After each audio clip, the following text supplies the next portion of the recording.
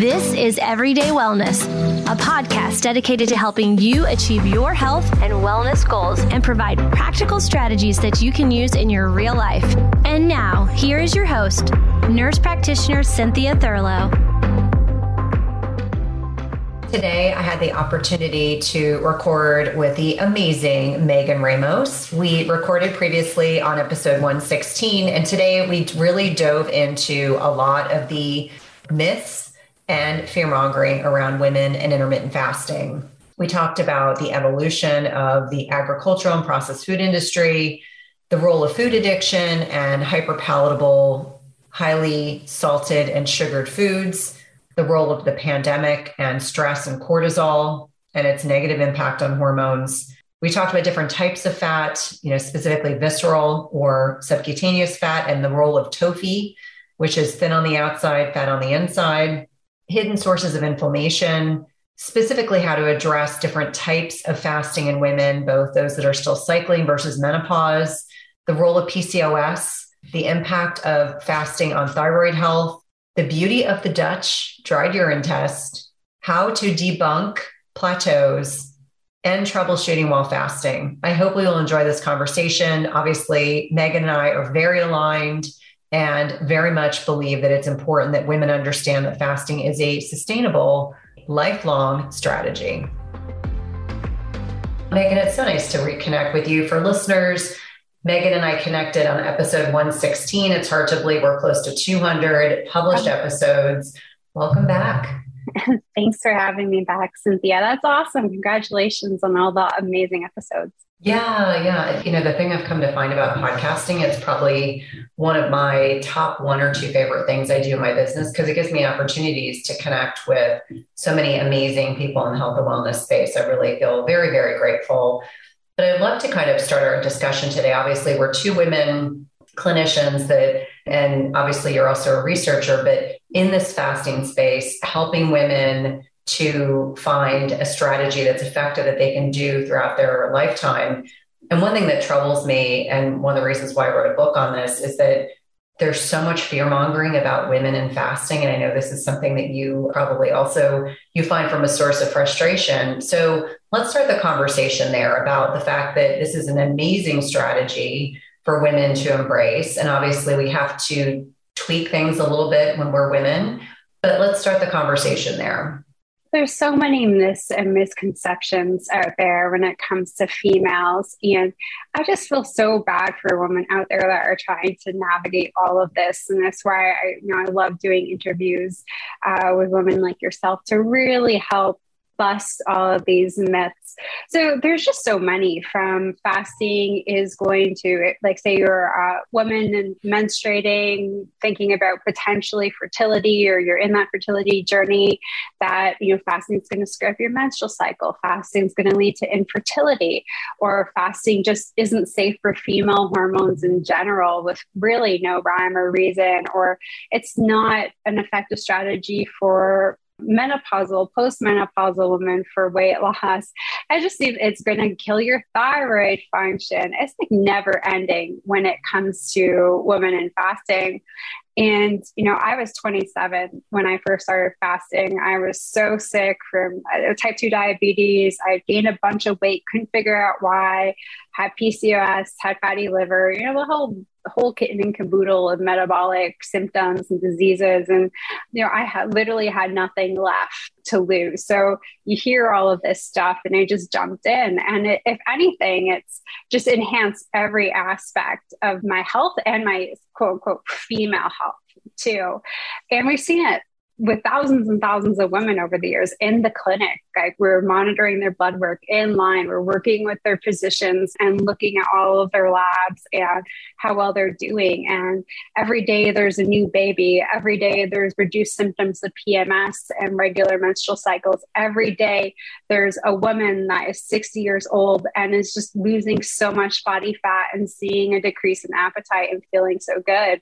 So it's just so bizarre, all these myths and misconceptions misconceptions. And then just in general, those that affect women and men, like reduction in metabolic rate, which we have so many great RCTs out now to show that that's just such garbage.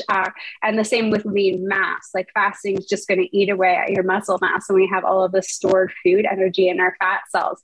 It literally makes no sense. And, fortunately too, in the last several years, there's been some really great randomized control trials, which are the gold standard in medical research. Not that they don't have their own flaws, but it is what we consider the gold standard, just totally debunking that myth and how fasting is not just great for maintaining your lean mass and maintaining your resting metabolic rate, but that is far superior to traditional calorie restriction diets too.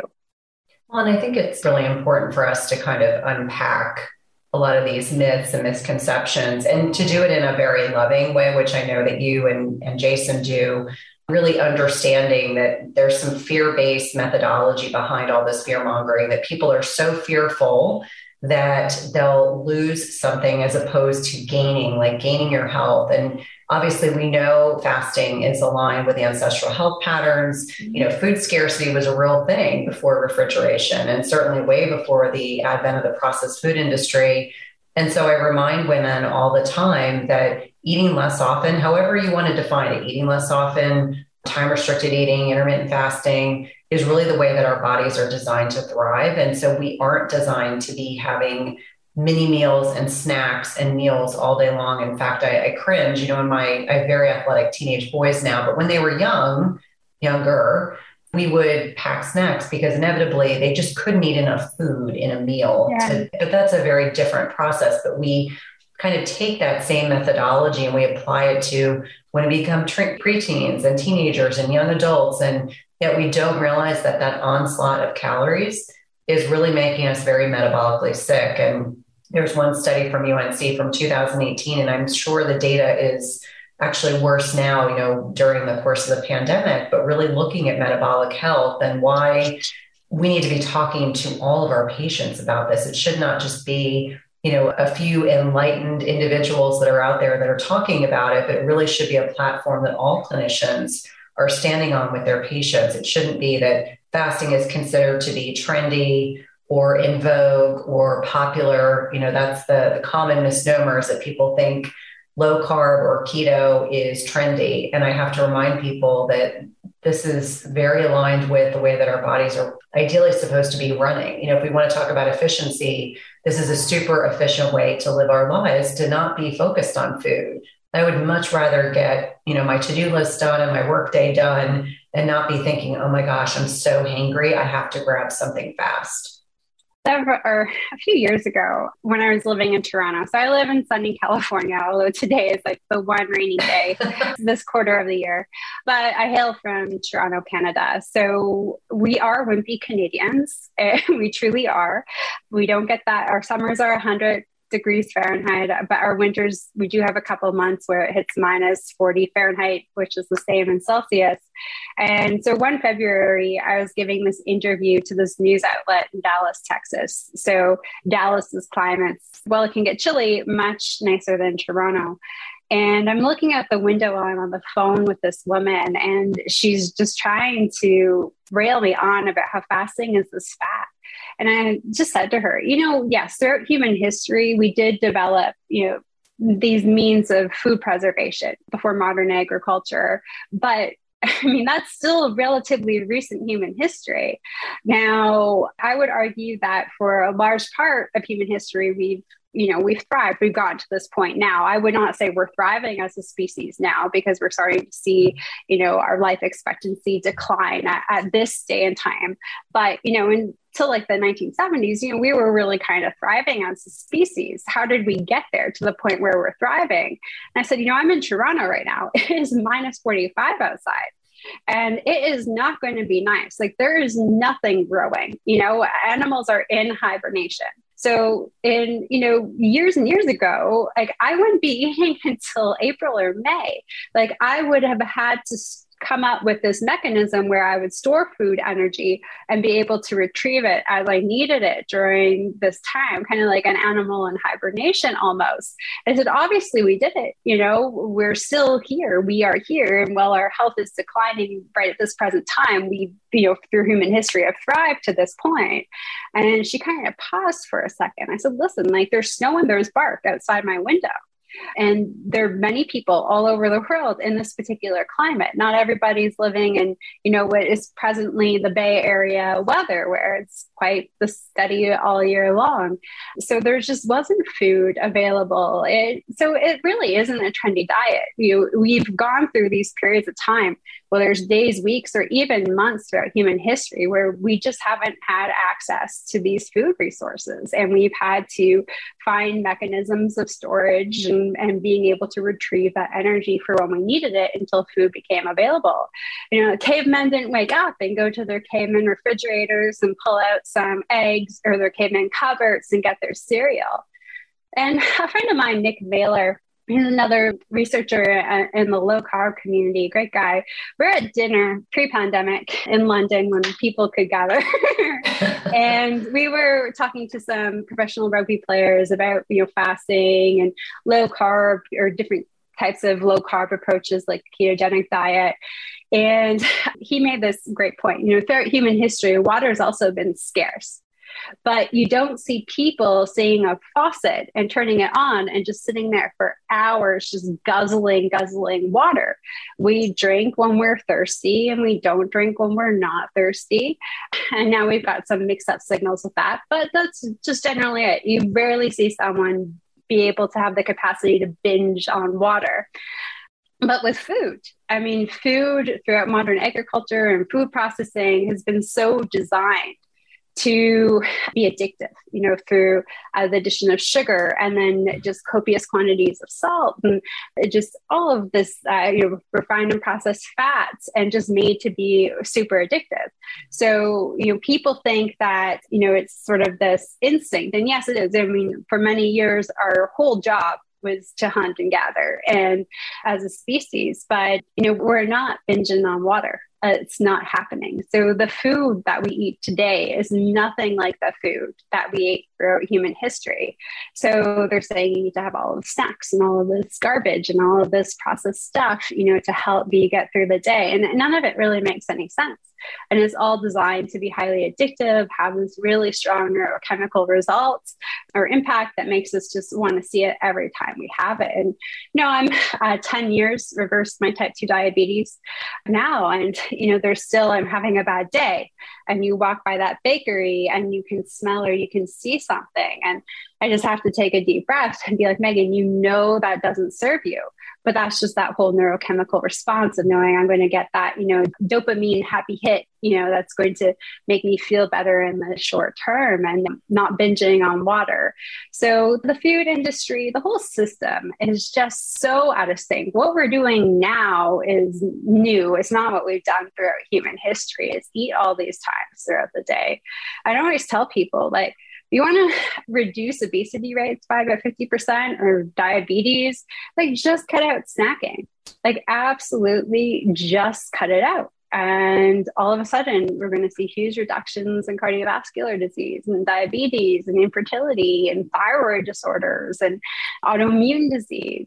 We just need to stop eating as much. And you pointed out, sort of the freedom that you have. And I'm in the middle of moving again and, launching stuff for January and getting programs all sorted out and so busy. And I feel so liberated that, I don't have to force myself to cook and make all these meals or experience guilt for not being able to. I can go about my day, do what I need to do. And when my day is over, make a meal and not be rushed or pressured. I can make the food that I want to have and have a proper meal at that time. So it just gives you so much freedom too. I think that's a really important distinction, that people come from this place of lack in so many ways. They're so focused on what they're going to quote unquote miss as opposed to what they gain. And I feel in many, many ways, the one thing that women will consistently say is that all of a sudden their focus isn't on food and their next meal. Their focus is connection or, being productive or efficient. And much to your point about the changes that have happened in the last, 50 years, which, let's be really clear, I was privy to see Vinnie Tortorich's upcoming documentary preemptively because we did a podcast together recently, and he had a photo from the 1970s. And then he had a photo from the 1990s, and it was actually late 1960s, but it was looking at the first Woodstock versus the 1990s version.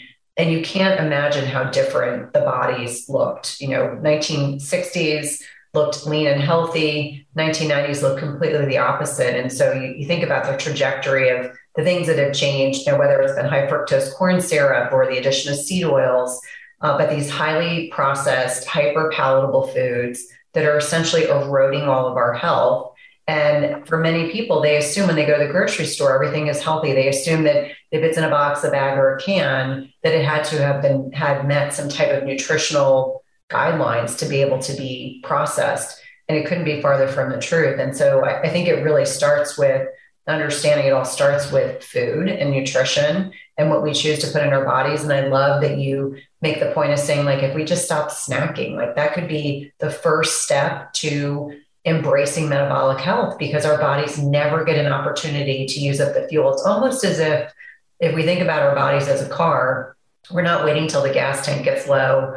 We're at, 90% full tank and we're filling it up again. And it's just falling out of the gas tank all over the side of the car, but we don't even see it as being a problem. We don't see the inflammation. We're not recognizing the signs that we're seeing where, we don't even associate hunger with eating. We've gotten so uncomfortable feeling hungry. And I remind my kids, like, being hungry is a good thing. Like, it's a privilege. It's a good thing that we get hungry because it's a sign that our body's getting closer to needing more food, but it doesn't mean we have to eat immediately. Or, what I do find is a lot of people are so accustomed to eating so frequently that there's this whole emotional component, psychological component to eating less often that for them can be very triggering on many levels. I'm sure you probably see that with your own patients.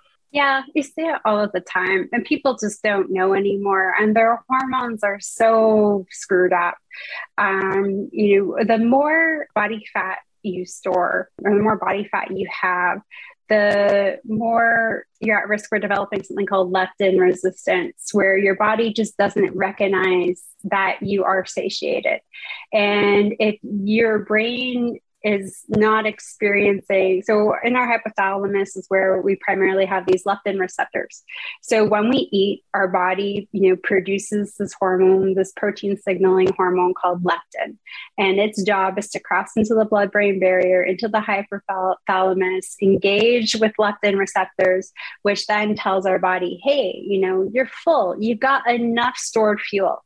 So it's kind of like, checking your bank account balance. It's like, oh, this is good. And so when you've got enough stored fuel, your body turns off your appetite because it means you have money to do fun metabolic things like exercise or pregnancy, these things like renovating your kitchen. If you've got a big enough balance in your bank account, you're like, oh, okay, I can renovate. I can stop saving now. I've saved the X number of thousands of dollars it is going to be to buy all new kitchen appliances. But what happens is eventually the leptin's unable to engage with those leptin receptors. And we're still trying to understand why, and there's different philosophies, and even just the fact that more fat produces more inflammation. And that inflammation produces C-reactive protein, and the C-reactive protein binds to the leptin, even preventing it from going into the brain. So when our brain thinks that we're low in leptin, because it's not engaging with any, it's going to cause our appetite to go up. And also we know that it actually affects our taste buds. So when leptin levels are low, we are craving for sweet foods as well. So, hormonally, as we gain weight, we don't even know. And our bodies are almost tricked into thinking that, we need to eat. right? Your leptin's not able, you've got this leptin resistance, you're not able to engage with your own leptin. So you're just chronically hungry all of the time. And this is where strategies like fasting and lower carb diets, and even just like not snacking, not eating before bed, have a huge impact at re-regulating your appetite. And one of the most rewarding things is when you always meet a patient or someone new to fasting and you tell them, okay, this is what you're going to do. And we're going to start working on this in terms of your diet. And they look at you like a deer in the headlights. Like there's no way. They haven't gone more than like 2 hours of not eating, while they're awake for like the last 10 years. But as soon as you do it, it has such a profound impact that, suddenly people are offering you food, but you can't eat it. Or you're no longer attracted to that particular food. I remember the first time I tried dark chocolate, I thought it tasted like dirt. And now I find like 100% dark chocolate to actually be pretty sweet. And certain non-starchy vegetables, I can even taste the sweetness of them now. 10 years ago, Megan would have just thought that I was crazy. So, at a certain point, our bodies are so out of control. We never really know if we're hungry, if we're satiated, what's really going on. It's a hot mess. Like this whole modern industrialization of agriculture and processed and refined foods has just been such a disaster. And, I really harp on snacking because so many snack foods are processed and refined sugars, processed and refined fats. So they're just loaded with seed oils and high fructose corn syrup. And, there are healthier options, sure, but you're going to get a lot of that garbage in most of the snack foods that are out there. Do you find yourself struggling to get a good night's sleep?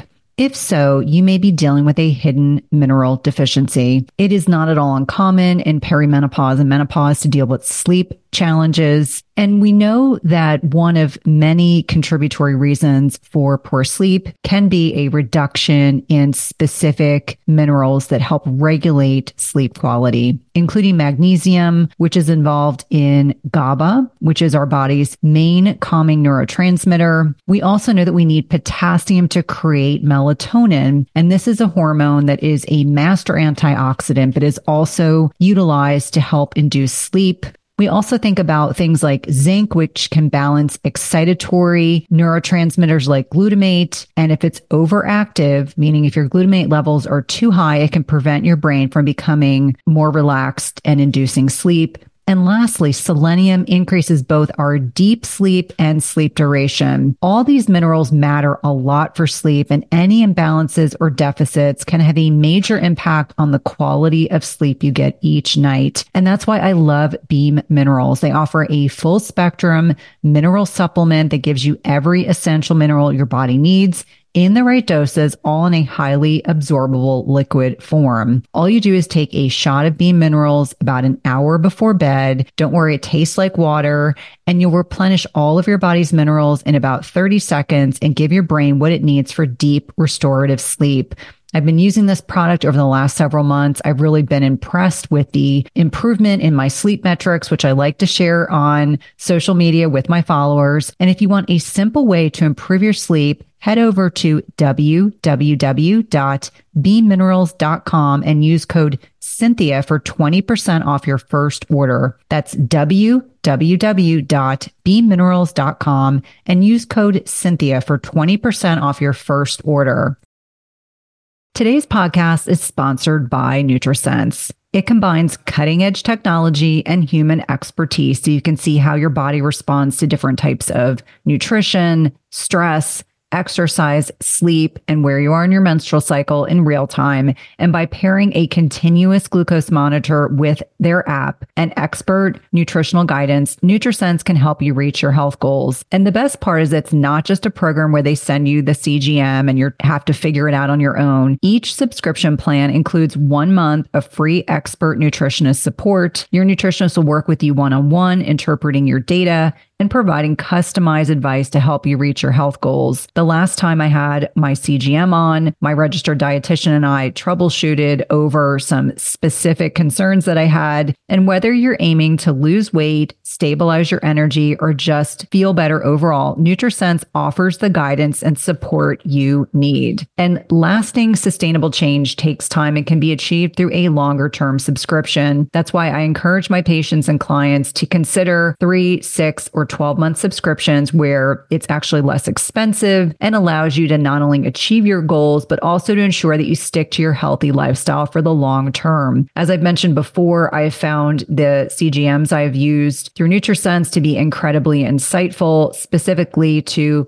carbohydrate tolerance. I would not have known that plantains spiked my blood sugar without this information. It's also been hugely helpful for tailoring to workouts and sleep quality. And so for me, even though I am metabolically healthy, I find the insights to be particularly helpful to tailor my lifestyle changes to my blood sugar. Visit nutrisense.io/EWP and use the code EWP for $30 off plus 1 month of free nutritionist support. Be sure to let them know you're a listener of the Everyday Wellness podcast when they ask you how you heard about them. This is one of my favorite ways to take care of my health and one of my top recommendations for all of my patients and clients.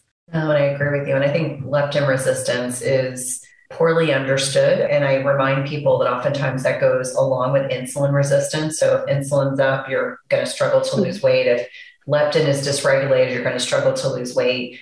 Another hormone that I really think about in the context of the pandemic is cortisol. You know, the amount of people who've just been stressed at home, stress eating, if cortisol's up, you're not going to make good food choices. And, you know, more often than not, I'm seeing, you know, stressed women making poor food choices, not feeling satiated. If you're not satiated, you're going to continue to eat. You're probably going to crave hyperpalatable, sugary foods, which are going to further drive up that insulin and exacerbate the leptin resistance. So it becomes this very circuitous conversation and understanding that all these hormones, it really is a hormone issue. You know, anytime anyone's struggling to lose weight, I remind them, please stop counting calories. I'm not suggesting in any way that you don't need to be conscientious. However, it's a hormonal imbalance that drives a lot of the decision-making process, and it can be so sophisticated that it can override all these other mechanisms in our bodies that are designed to let us know you're full, stop eating. They all dysregulate this. And more often than not, when I start talking about the hormone piece, I think people are reassured because they've been shamed for so long that there's something intrinsically wrong with them because they don't, or they're incapable or struggling to limit what they're eating or to not overeat certain foods. And I always remind them, like, the binge-worthy foods are designed to be that way. That is, they're designed to override every mechanism in our bodies, and it is not a willpower issue. It's really this as you mentioned, this neurochemical, neuroendocrine issue in their bodies that, you know, they're this bliss point. You know, there's a great book called Salt, Sugar, Fat, and I always use this as a reference point. It's disgusting when you think about the processed food industries that they design testing. So they bring in children, adults, and they try out, like, where's the bliss point? Where is the most sugar in this item? I'm using that as a good example, or the highest fat content that people can't stop eating it. And that's how they develop these products. They design them to be as addictive and seductive as possible. It kind of makes me laugh a little bit. So a couple of years ago, I was at this conference talking about healthcare solutions, and there's this one massive dessert manufacturer, popular all throughout North America. And they were there because they were experiencing a crisis, like an HR crisis. They could no longer afford their insurance premiums for their employees. Diabetes, cardiovascular disease, all of it was running rampant, and they just could not afford their health insurance premiums. So they were looking for out-of-the-box solutions. And I was chatting with them a bit, and I found out that they do mandatory taste testing of their dessert products with their employees. And I was like, just stop that. Like, just stop that. But it's, it's like they're causing their own gamut of problems there. But it's really just, we're so backwards in the mentality here. And that, to go to your point, there's so much fear mongering when it comes to fasting, and just none of it is really unfounded. And I feel especially bad for women in particular. And I know men are under a lot of stress, but we got women right now that in COVID, so many of them sacrifice their careers, or they're trying to work from home and also do homeschooling. It's just absolutely mind-blowing the amount of stress that has happened. And they're already pre-pandemic have been blamed for their weight, lack of willpower, lack of effort, not being strict enough, not doing well enough. And I mean, when you think about it, they've only ever done calorie restriction diets, whether it's packed as smoothie shakes, soups, fish, whatever it is like different types of toilet paper. It's still toilet paper. It might be, Costco brand versus a grocery store brand, but it's still toilet paper. So there's all these diets we've tried, but they've all been founded on calories in, calories out, calorie reduction as a primary. So women have been doing the same thing over and over again, expecting different results. And we know that's the definition of insanity, but this is what their doctors are telling them to do. This is what society or governments here in Canada and the US are telling them to do. It's not working. It's getting worse. And then we have got clobbered by this COVID pandemic and the stress. And it's just sort of further adding fuel to the fire. And women are blaming themselves now more than ever, for where their health is at. I hear it every single day. And I think we're so used in medicine just to be isolating everything. Like I think we've gone down this extreme specialization pitfall in Western medicine where, you'll go to, I'll be quite blunt, my background's in nephrology, kidneys. So you go there and we look at your kidneys and your blood pressure a bit because they're controlled by your kidneys. You got a cardiac issue, you got a cramp somewhere, that's not our problem. Go somewhere else. And then you go to your cardiologist and, you're having flank pain. That's not their issue. Go to somebody else. Everybody's so isolated. So I think society has this, preconception now that everything is so isolated. So their stress has nothing to do with their weight gain. Their stress has nothing to do with their blood sugar levels. But we need to remember that the body is a whole system. And, if there's one hormonal imbalance, it's likely to trigger others. So like you mentioned, the stress, triggering high glucose, which triggers high insulin, which triggers high appetite hormone, which decreases, satiation signaling. It is all one big system. And I saw this meme on Instagram. I don't even know that the stress really undoes all of our great efforts with our diet. And the last 2 years, and I think we're going into another year of weirdness, with this COVID pandemic. And we spend so much time trying to educate people that no, it is a whole encompassing system. And we've got to work on all of it because it all works together either very harmoniously or it's just going to cause chaos amongst the whole system together. I couldn't agree more. My background's in ER medicine and cardiology, and we very much in cardiology would decide you're in a cardiology bucket or no, I got to send you back to your primary or I have to send you to another specialist. And we really have to take ownership of the recognition that if metabolic disease is really going to be met head on, we have to look at it globally, as in we all work together to make, a society, a group of people, a group of patients healthier. And the communication piece has to be better. I know that. And this is not a criticism because at the time I didn't recognize it any differently, but I recognize that at some point in my career, I contributed to that problem. Because I would send patients back, you've got a thyroid problem. Well, you're not in myxedema coma and you're not in thyroid storm. So I technically in the hospital don't have to deal with this. We would call up the primary and say, what should we do with their thyroid medications?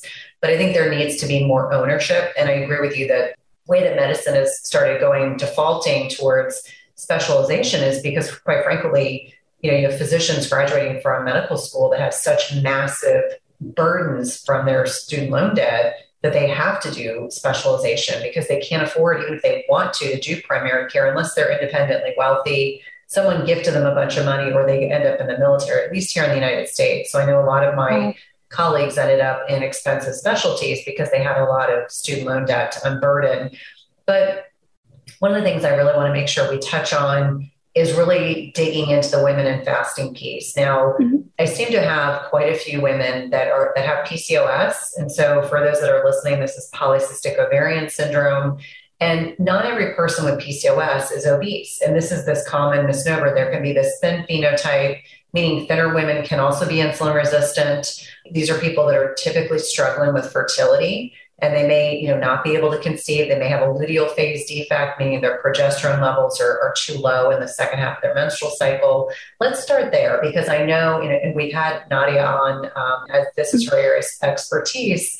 Let's talk about the research that's being done and the success that you yourself have seen with women in PCOS, because I think this is a great starting point, because it does impact such young women. When you're beyond the age that you want to have children, it's probably less of an issue, but it's still speaking to insulin resistance. And so fasting can be particularly helpful with this disorder. Yeah, absolutely. I was actually 14 when I was diagnosed with PCOS, and I was stick thin. My BMI was 17. So I was classified as sort of that underweight, just borderline underweight. And I remember I was at the Hospital for Sick Children in Toronto, which is one of the best pediatric hospitals in the world. And I just remember the specialist looking at my appearance, and I was having a lot of little cyst rupture and abdominal pain because of it, or pelvic pain. And they said, it doesn't make any sense. She'll grow out of it. She's so skinny. Luckily she didn't get your genes, was their attitude. And hopefully she stays that way.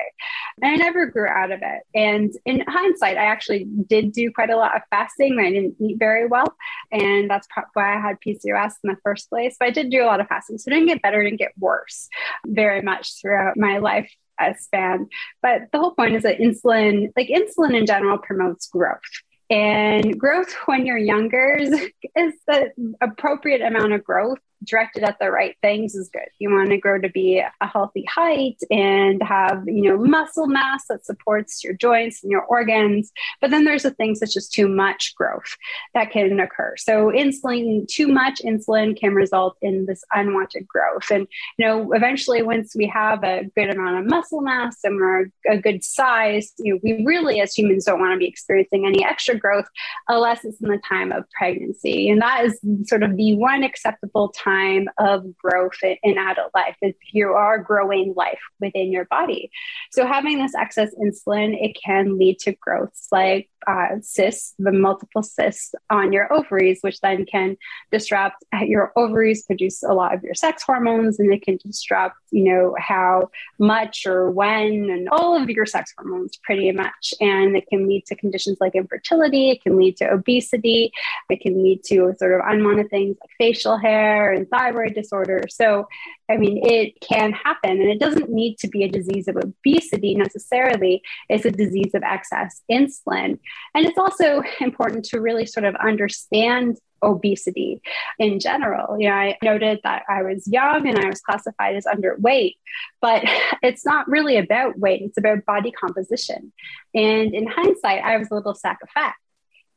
Sure, I didn't weigh very much, but I was a little sack of fat. I never had energy. I loathed playing sports. Probably because anytime I fell, I broke something. I had brittle bones, So while the number on the scale didn't say very much, the majority of what that came from was from fat. I didn't have a lot of muscle. I didn't have a lot of bones. And the scale just tells us the total amount of weight. It doesn't tell us how much fat you have or how much fat you don't. I am 120 pounds to date and I wear a size 2, but I've been 97 pounds and I've worn a size 5. So, at 120 pounds, I have more muscle mass and I have less fat mass than I did at 97 pounds.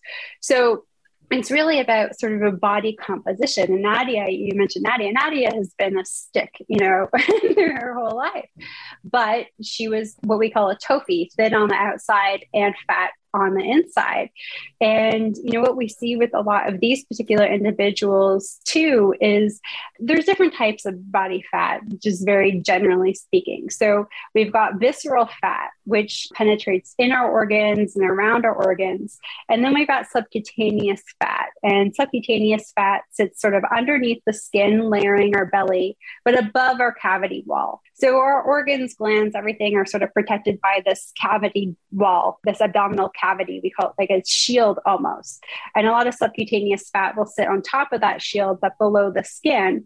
And we look at that, and, when we see that amount of, when we see fat accumulated there, we know it's probably not going to be healthy if we keep accumulating it. And it's not necessarily we'll want to show off on a bathing suit on the beach, but it's really that fat that hides in and around the organs that's causing a lot of complications. It's preventing the organs and glands from interacting with each other, signaling each other properly, preventing them from functioning properly. And this summer, we lost a family member.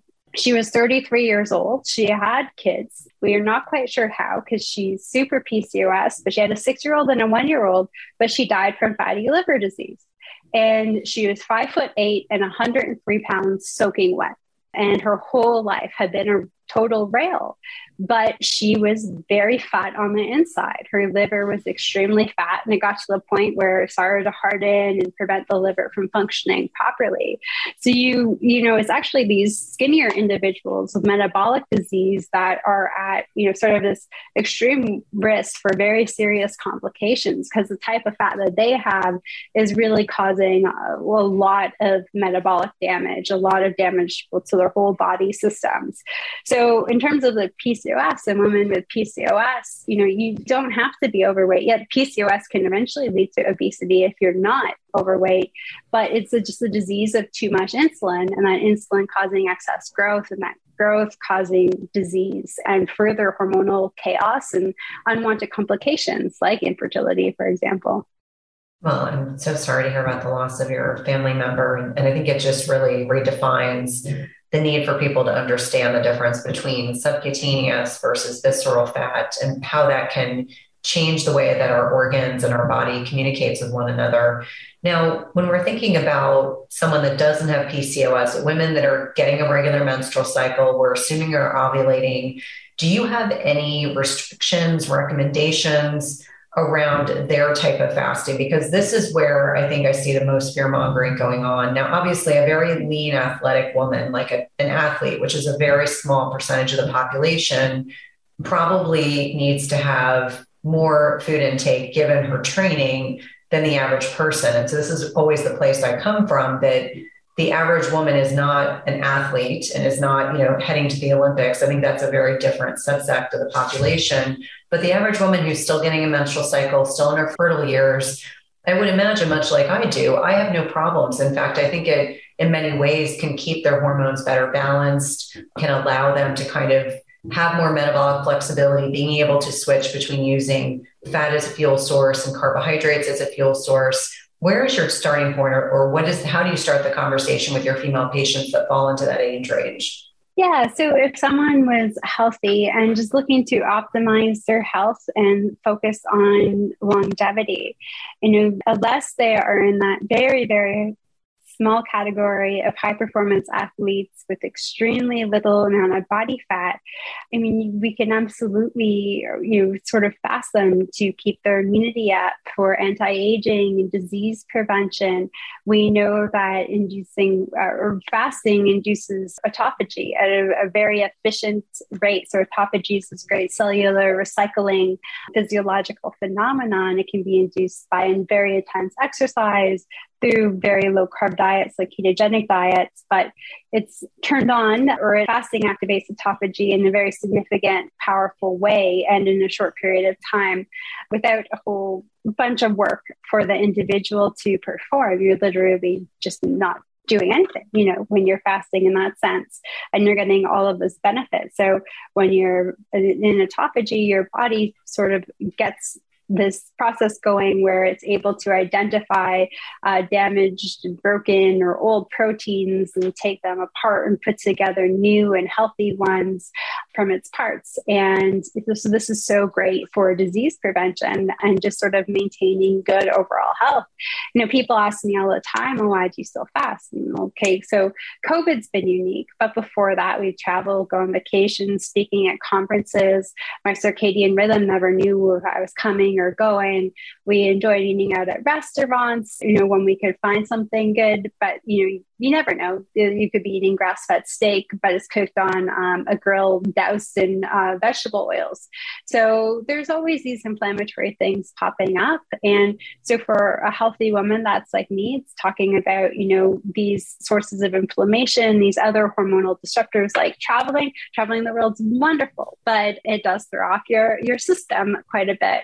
Or you've got these periods of time in the year, like Christmas, where there's just sort of more indulgence or a vacation. I went to Hawaii this summer and there was definitely eating a little bit more fructose than I normally would, because there were things I'd never really seen before, and then just eating a little bit more, and days of a lot of activity and not a whole lot of activity. So sort of fasting and just for that hormonal reset.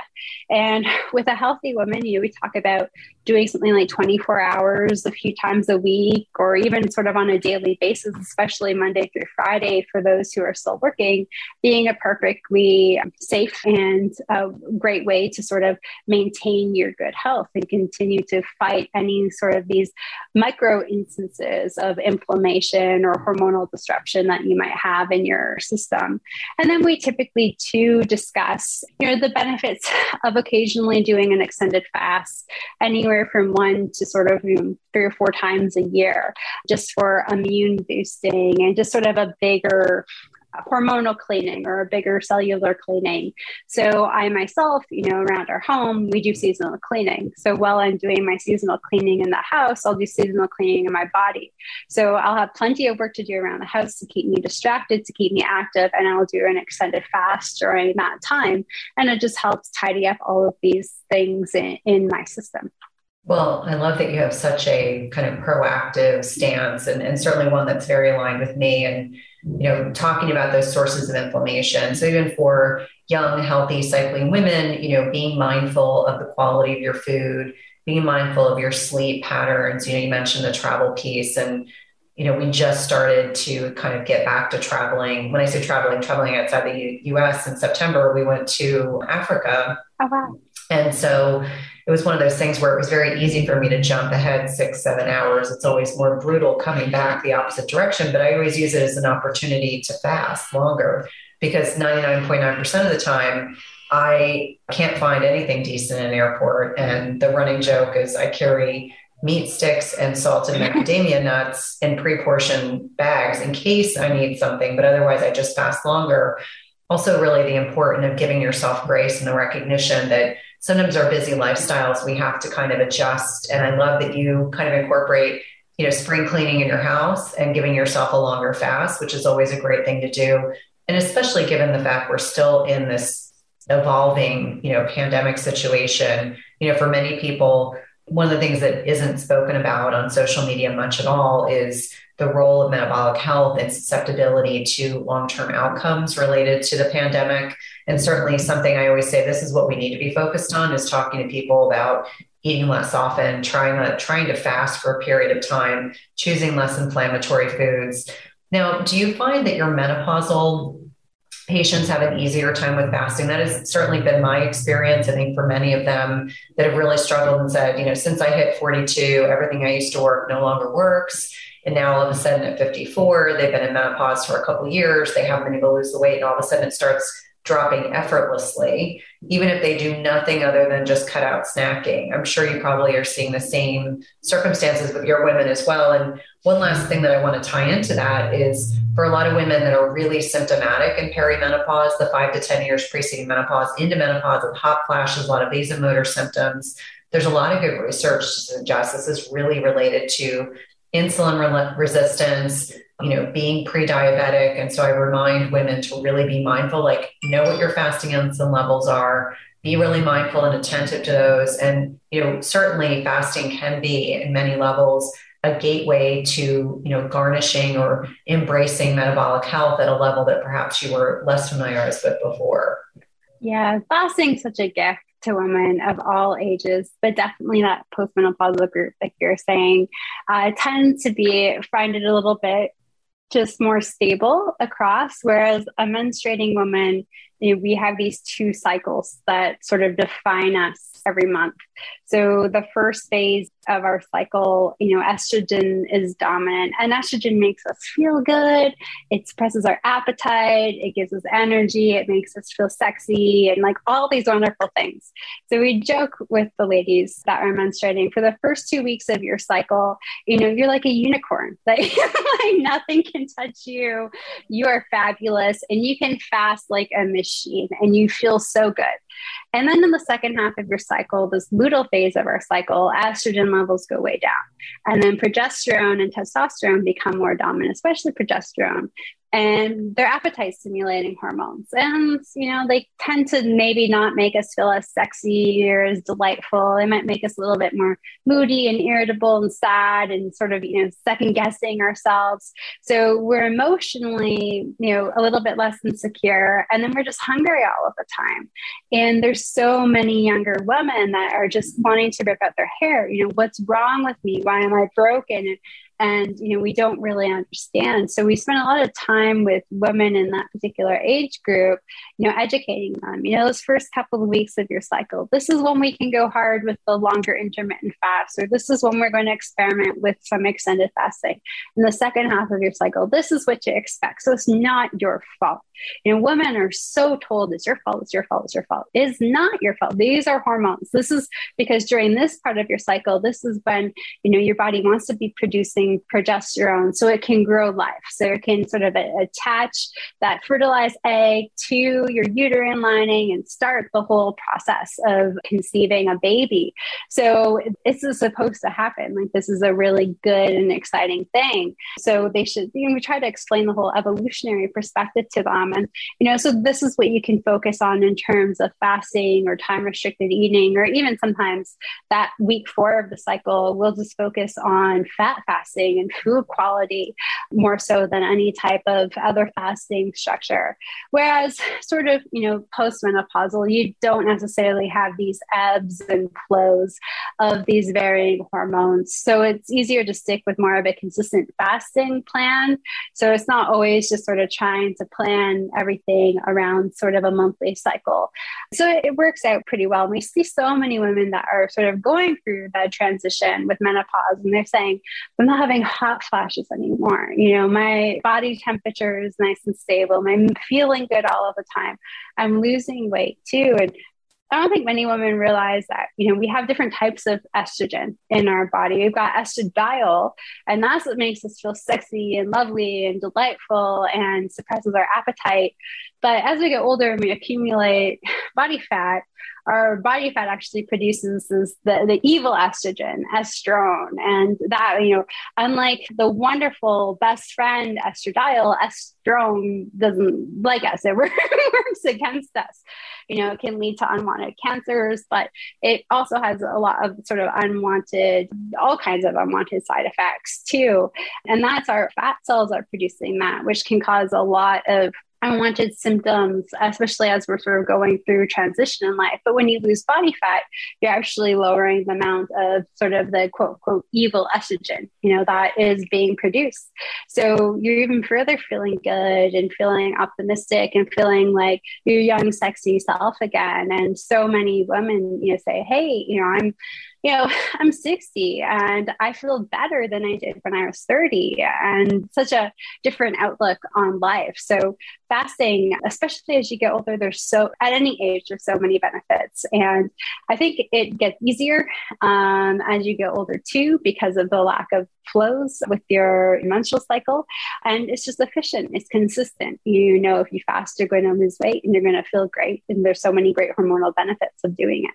Have you guys heard about a bioactive whole food on the market with 5,000 published research studies backing it? When my oldest son needed to go on antibiotics a few months ago, I discovered Armra Colostrum. And the benefits for him and his recovery from being on antibiotics have been instrumental in me now recommending this to my dairy non-sensitive patients and clients. Armra's colostrum strengthens immunity, ignites metabolism, fortifies gut health, promotes hair growth and skin radiance, and powers fitness, performance, and recovery. My son has mentioned to me over and over again how great his gut feels, how he has improved his digestion and gut function as well. Colostrum is a rich, exclusive source of immunoglobulins or antibodies that optimize our immune defense even during cold and flu season. And we know the mucosal barriers house over 80% of our body's immune cells, including the antibodies IgG and Sig-A. And these immunoglobulins bind and intercept harmful particles like viruses, bacteria, and toxins, blocking them from crossing into the barriers into our bloodstream. And Armra's colostrum contains the highest levels of Sig-A and IgG to ensure your most fortified first line of protection. It's sustainably sourced, and it's important to know that you want to mix colostrum only with cold liquids or foods, or dry scoop it into your mouth. This is also great for the oral microbiome. And we've worked out a special offer for my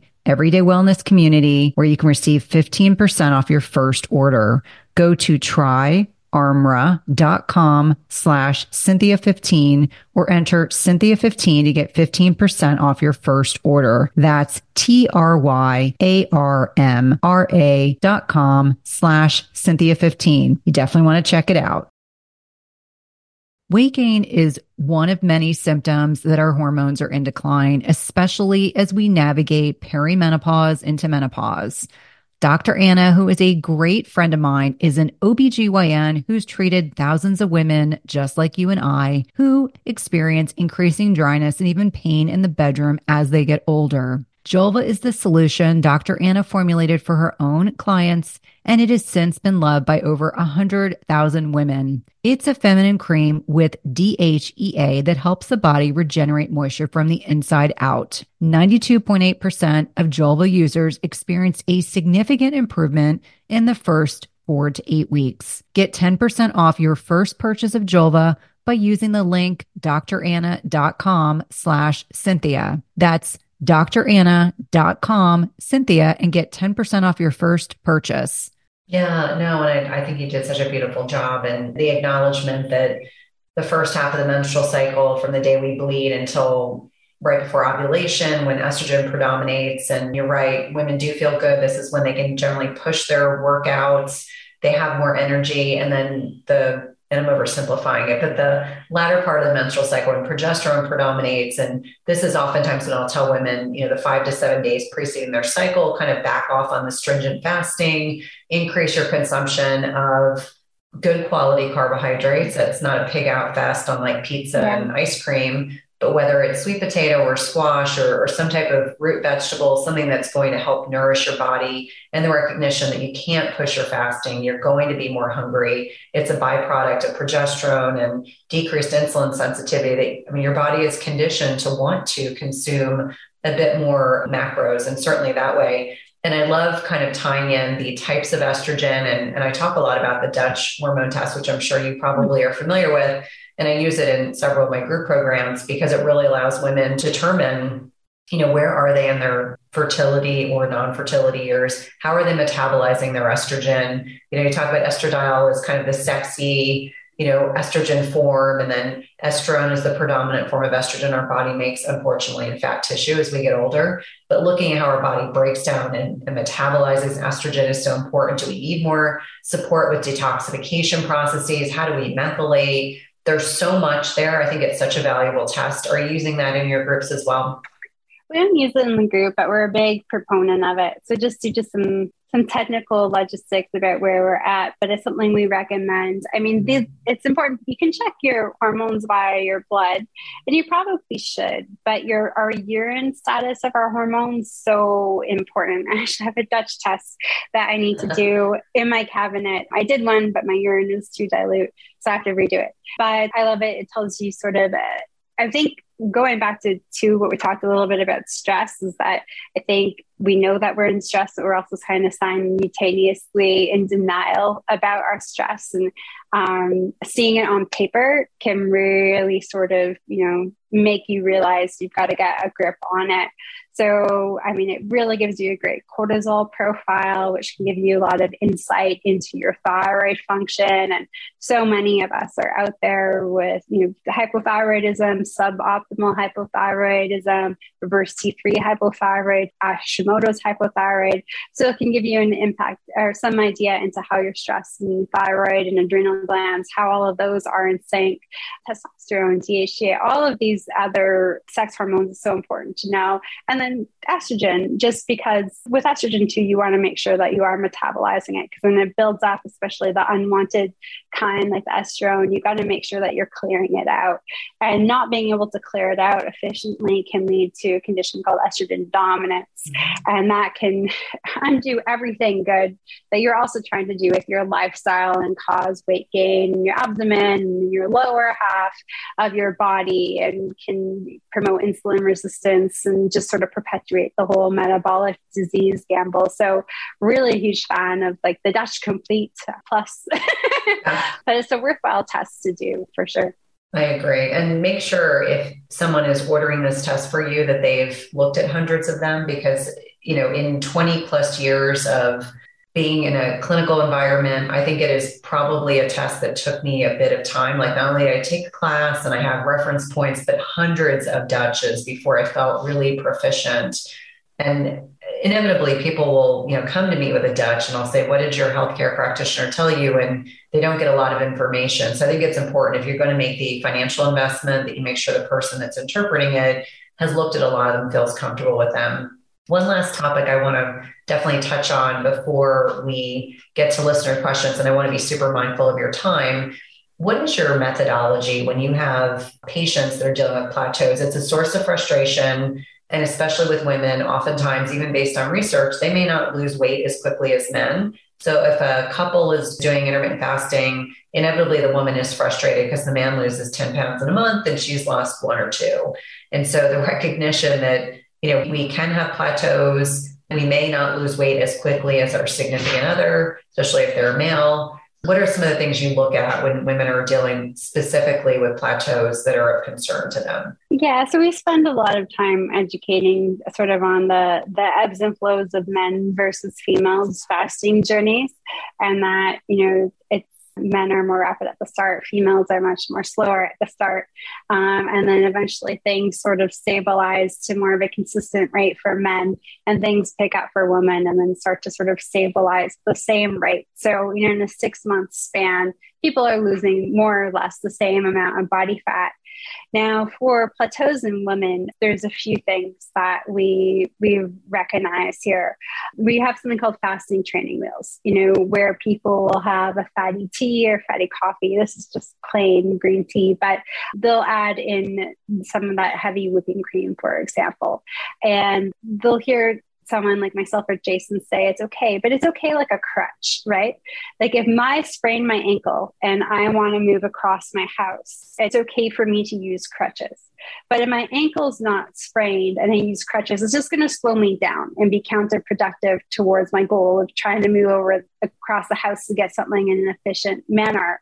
But it's part in our human instinct to see how far we can get away with things that we enjoy, like how much heavy cream can I have and still get results. And so there's that problem, which is sort of the overindulgence of these quote unquote fasting fluids or fasting training wheels. And that can be really problematic. And I'll get people to measure out how much fat are you putting in your tea or coffee. And then sometimes they're like, wow, like half a cup. And it's just like, that's a lot. If you're fasting for a 24-hour period, initially you're still burning off your last meal. And then if you're having half a cup of fat, that's now another 6 hours of fuel that you're giving your body before you're even tapping in or even starting to lower your insulin significantly to even tap into your own fat source. So we find that there's sort of this comfort creep that we're getting with these certain fasting training wheels. And then also too, things like heavy cream or dairy in general, source. The source does matter. And especially going back to those conversation about estrogen. I mean, a lot of the heavy cream that you would just buy at your regular grocery store off the shelves. I mean, those cattle, the cows, they're being doped up on hormones. Many of them are pregnant, while they're still giving out milk, and like that, their hormones are even further exacerbated. So when we're having certain things like that dairy and more regularly, we've got to be concerned about how that perhaps is impacting our hormonal health and any potential slowdowns there. So in general, in an ideal world, most people would really try to sort of minimize the dairy, or at least be aware a little bit more of the dairy source, or switch to something like I will occasionally have some like raw goat milk now that I'm in California, or sort of more sheep dairy or water buffalo dairy than sort of this traditional cow dairy, where I run the risk of all those hormones and pregnancies and all this crazy stuff happening. So that's sort of one thing, really sort of eliminating any potential triggers on the fasting days. And then on the eating days too, getting back to the idea of having meals. And for all the ladies out there, I don't want you to sort of roll your eyes at me when I say this. It is tough. I only have me. I have 2 dogs, and I have a very competent, self-sufficient partner and my husband, who's fully capable of making his own dinner and doing all of this, and, or even cooking for us all and cleaning up. But we're both busy. Life is busy. And having that time to always prepare meals is really difficult. So this is where fasting comes in. It gives you more time. So when you have time to doing that meal prep and getting back to having regular meals, stop grazing. And so often than not, I'll ask women who have hit this plateau, and I'll say, please write out a food diary. And I always get the annoyance sense that they think, oh, Megan's thinking we're eating all of these carbs, and it's just, no, I think that you're probably just eating cheese and nuts, because you can grab those easily. And I don't think you're eating real meals at all. And sure enough, there's maybe some portion of animal protein, which is great, but it's cheese and nuts. Like that is the bulk, because you don't have time to prep things like vegetables or additional side dishes. Nuts you grab. You literally have to do nothing other than buy them and grab them and consume them. Whereas you have to chop up vegetables, wash them, cook them, clean the pans. I get it. It's busy, but you can't have nuts and cheese cannot be side dish 1 and side dish 2 of every meal that you have. So almost 90% of the time, if I'm asking for a food diary, it's because I would bet good money that that's going to be the result. And we've got to talk about what is going to fit into whether it's just taking some greens and throwing them into some duck fat and sauteing them, like what is going to be a suitable solution for you, so you're not always filling up on nuts and cheese. And they see this all of the time with women. So it would be to do a trial period, trying to eliminate those foods and starting to focus on real sort of structured meals again. So, cleaning up the fasting training meals, eliminating dairy, cutting out the snacks, and really making sure that you're not always trying to fill up on nuts and dairy. Well, I'm laughing because nuts and cheese are like the 2 areas that I always say this is where well-meaning people can't self-regulate the consumption of these. It's very easy to overeat. Cheese is delicious. Nuts are delicious. Unless you can portion it out and walk away, it's best not to have it. I actually stopped eating dairy 3 years ago because it just wasn't working well for me. And I remember there was a whole withdrawal period. I mean, I'm a pretty healthy eater, no gluten, no grains, but getting rid of dairy was challenging. But once I did, I came to find out that I definitely, even though I wasn't eating it very often, it was very very difficult to self-moderate. So that's super helpful. I know all of those tips are going to be helpful. A couple of questions. I have several women that when they break their fast, they get diarrhea. And we have troubleshooted in 20 different directions. All of my ideas have worked except for one woman who continues. And it doesn't matter. I'm like, break your fast with bone broth. Break your fast with something light. No matter what she consumes, she has significant diarrhea. And so curious to know what your suggestions or what have been some of the things that have worked well for your ladies in particular. Yeah, absolutely. So the biggest triggers we found have been eggs and nuts. those sort of induce the most loose stools and the most nausea. So cutting that out. Some people really struggle with meats, and so they'll stick to poultry and fish. And if they're more carnivore, a very more sort of beef-centric carnivore, this would be more of a time to sort of grind your beef, even if you do it yourself at home because you're nervous about bacteria and don't want to buy it pre-ground, or if you have a butcher you trust and you go there and watch them grind it. But that can help because it's sort of partially digesting it for you. You gotta remember your tummy's been asleep for a little bit, so to speak, when you're fasting, and whatever you eat, if it's difficult to digest, is going to kind of be like punching it in the face to wake up. So a big hearty steak might be like a big punch in the face, whereas something like a little bit of poultry is just more of a gentler way to sort of wake things up. We found bone broth, it is not very greasy, then that can sometimes be really helpful. But if it is more on the greasy side, that can trigger some discomfort. Tomato cucumber salad with olive oil, a little bit of balsamic vinegar, and some chopped fresh parsley. Parsley really helps bulk up the stool. The vinegar and the olive oil sort of help, gently nudge that digestive tract awake. And the tomato and cucumber are really easy to get going, get your system going. They're very gentle on your system, and you're not going to have this crazy high glycemic response to them, especially with the fat, and the vinegar is going to help blunt that source or that sugar potential increase. And then having some chia seeds or psyllium husk in water about 30 to 60 minutes before you break your fast, just adding in some of that fiber that's going to help sort of absorb some of the water that's in your gut and help sort of bulk up some of the stools. So that can be helpful. Every now and then, all of those things fail terribly. So we found that some people do respond very well to probiotics, making that be the first thing that they put in their guts. And some of our community has said it's just been their biggest savior. So having some, very full fat yogurt, like grass-fed yogurt with a little bit of chia seeds and, some cinnamon, that can help. Or if they're more on the dairy-free side of things, like coconut cafe or coconut yogurt, that can also help. And every now and then still, we have someone with Hashimoto's thyroiditis, or sort of suddenly hyperactive thyroid, which can happen often. So if someone is hypothyroid and they're on medication, as they fast, they're going to reduce cellular inflammation and get better, they might experience symptoms of hyperthyroidism. And one of a common symptom of hyperthyroidism is sort of like an overactive bowel. And so sometimes to us, if nothing else is working and this is a recurrent issue, and we'll get them to start checking their body temperature and start to see if there's other symptoms there of hyperthyroidism, get them to check their thyroid function. And then of course, take that along with their symptoms with their doctor and perhaps start to reduce their medication, because we see medication for many instances having to be reduced. For me, I went from 2 thyroid medications to 1 to like a 10th of the dosage of what I used to take of the 1. So it can get better to a certain extent for these individuals.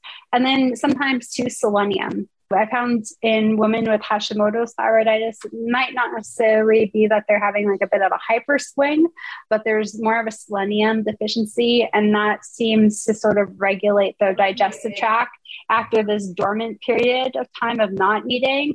When we go from having these variabilities in our food intake, that can either cause our digestive system to move rather quickly. And we find this to be more triggered in that Hashimoto's thyroiditis population. And selenium seems to help balance that out. We've done micronutrient testing, and there always seems to be some deficiency in women that are experiencing this chronic loose stools. And the selenium does help quite a bit. That really makes a lot of sense because it's a cofactor for thyroid production. That really helps. 2 other questions, and then we're going to call it a day because I want to be respectful of your time. It's interesting. I have a group program that we do intermittent fasting, but it's a small group. And we also do the Dutch, and we do the GI map. And so we do diagnostic testing. And this past time when I was detoxing some of these people who clearly, based on their lab results, needed support before we did anything else, I had several women, some were perimenopausal, some were menopausal, that got joint pain. Like they didn't have it before. And so I have an idea. I think it might have been related to the detox itself, but are you seeing that with your female clients as well? Yeah, detox, like toxins in our environment are such a huge issue. I had crazy issues with it in Toronto myself, and it was just terrible because I had come out of this phase from being nearly dead from metabolic disease to thriving, just to be thrown back in that position of nearly feeling dead again. So our environments are so important to us, and the products that we use and the quality of foods that we put in our body, because it can really kill you. It's quite terrifying, environmental toxins. But we do generally see some detoxing in general. It can come in the form of loose stools. We detox primarily through breast milk. Not all of us are breastfeeding, so then through sweat and then through stools. So we'll see, sort of women with increased perspiration. They're not really understanding why when they're fasting. We'll see the loose stools. We'll see joint pain, especially flank pain. When someone is new to fasting, I find that tends to be a very common origin of where pain's experienced. Sort of bizarre headaches that don't seem to be tied to hydration, sodium, magnesium levels. So detoxing is fairly common. We do usually encourage people to ride it out if they can. I know a couple of our team members will encourage some activated charcoal. It's not necessarily a binder, but it does help like a binder in terms of getting some of the toxins out, minimizing symptoms and side effects. Well, this has just been an invaluable conversation. It's always a pleasure to connect with you. How can listeners find you on social media, all the valuable work that you're doing, as well as find your podcast? I know you and Nadia have started up a new podcast. I was listening to that earlier today. Yeah, that was at a whim. I'll tell you. So it's called the Fasting Method Podcast. And Cynthia, we definitely need to connect because, like you said, we need more female practitioners talking and sharing and debunking these myths together. And we'd love to hear about your new book too. So the Fasting Method Podcast, it's wherever you find podcasts. And we've got a great team supporting us on that. And then all of our social platforms are at Fasting Method, or my personal ones are at Megan J. Ramos. And our website is thefastingmethod.com.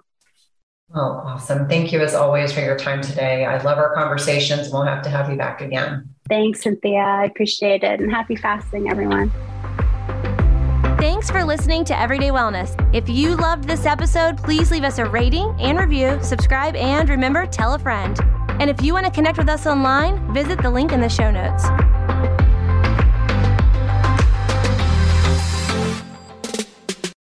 Just as you carefully choose the cut of meat or freshness of produce that you cook at home, you should carefully choose chemical-free cookware that provides a healthy and safe cooking experience.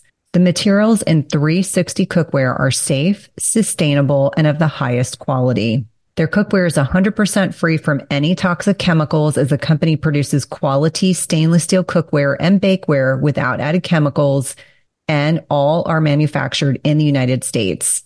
It's also the leading manufacturer that equips kitchens with cookware and bakeware that are free of all of the toxic chemicals and coatings, including PFAS, Teflon, and ceramic. And the best thing is that when used properly, the product's construction provides nonstick properties in a product that can be passed down through generations. Go to www.360cookware.com and use code Cynthia20 for 20% off your first order. Again, that's 360cookware.com and use code Cynthia20 for 20% off your first order. We've been using their products over the last several months and have really been pleased with not only the durability, but ease of cleanliness.